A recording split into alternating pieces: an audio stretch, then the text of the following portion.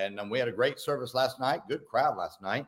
And I'm excited to see what God's doing. We've got a lot of things going on in the hopper around here at the church. Been a busy week just trying to do some planning for the future and getting things done. Spring campaign coming up right after the Old Paths Conference. That reminds me, you need to register now if you're coming to the Old Paths Conference. Go to oldpathsconference.com. Going to be a great, great week. I promise you it's going to be a great week. And if you come, you'll find that God will bless you in a tremendous way.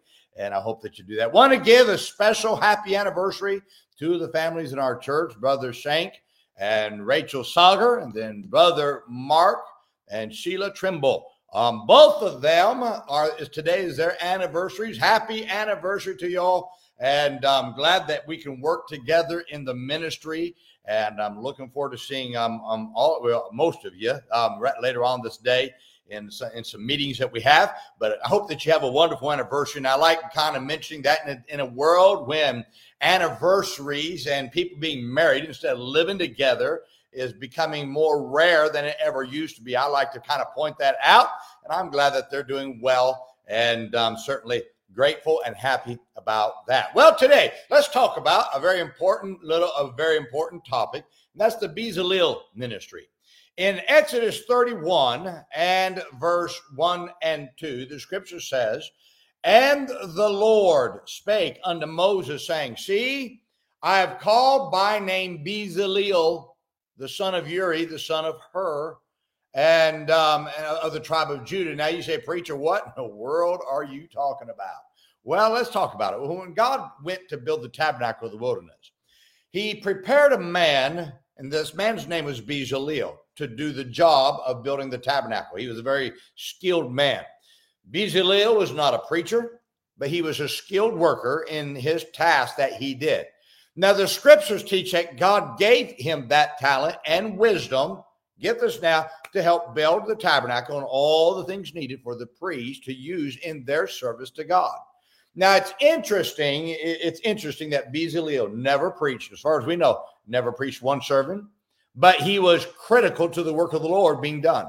Bezaleel was not what many would call a full-time servant of the Lord, but he was as critical to the work of the Lord as those who were in full-time service. He was not an Aaron. He was not of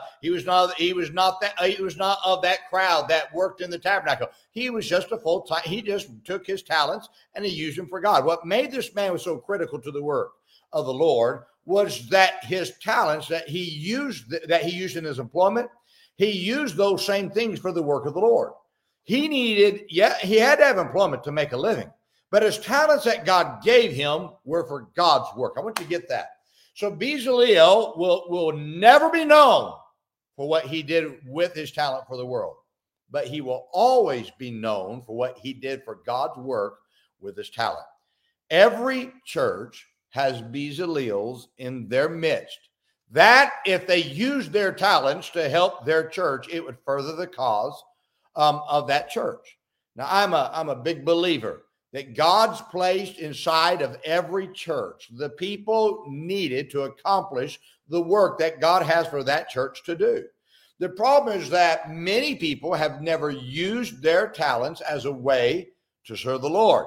I want to share a few thoughts about this critical thing about being involved in the ministry of your church. First, God always equips a church with people who dedicate themselves to serve him. If God has a work for your church to do, get this now, he equips that church so they can do that work. God equips his people of that church to serve him so that his work can be furthered in reaching the lost for Jesus Christ. Second, you have something that you can contribute to the work of the Lord. So everyone has some talent they can use for the Lord. Never underestimate what your ability is in the church. A church often needs mechanics, decorators, organizers, people to prepare food, handymen, just to name a few things. Every church needs these. Now, you're good at something, so use what you're good at to help your church. Third, Bezaleel did not charge for his talents, but he gave of his talent to further God's cause. This is critical. The church is not a bank for you to make a living from. Too many people want to charge their church. Your love for the Lord and your church ought to be so great that you would dedicate your time as a gift instead of charging the church. God gave you that talent that you have. Now that's God's talent that he loaned to you. Now, because he gave it to you, you owe it to God to use that talent for what God gave it to you to use it for, and that is for his work.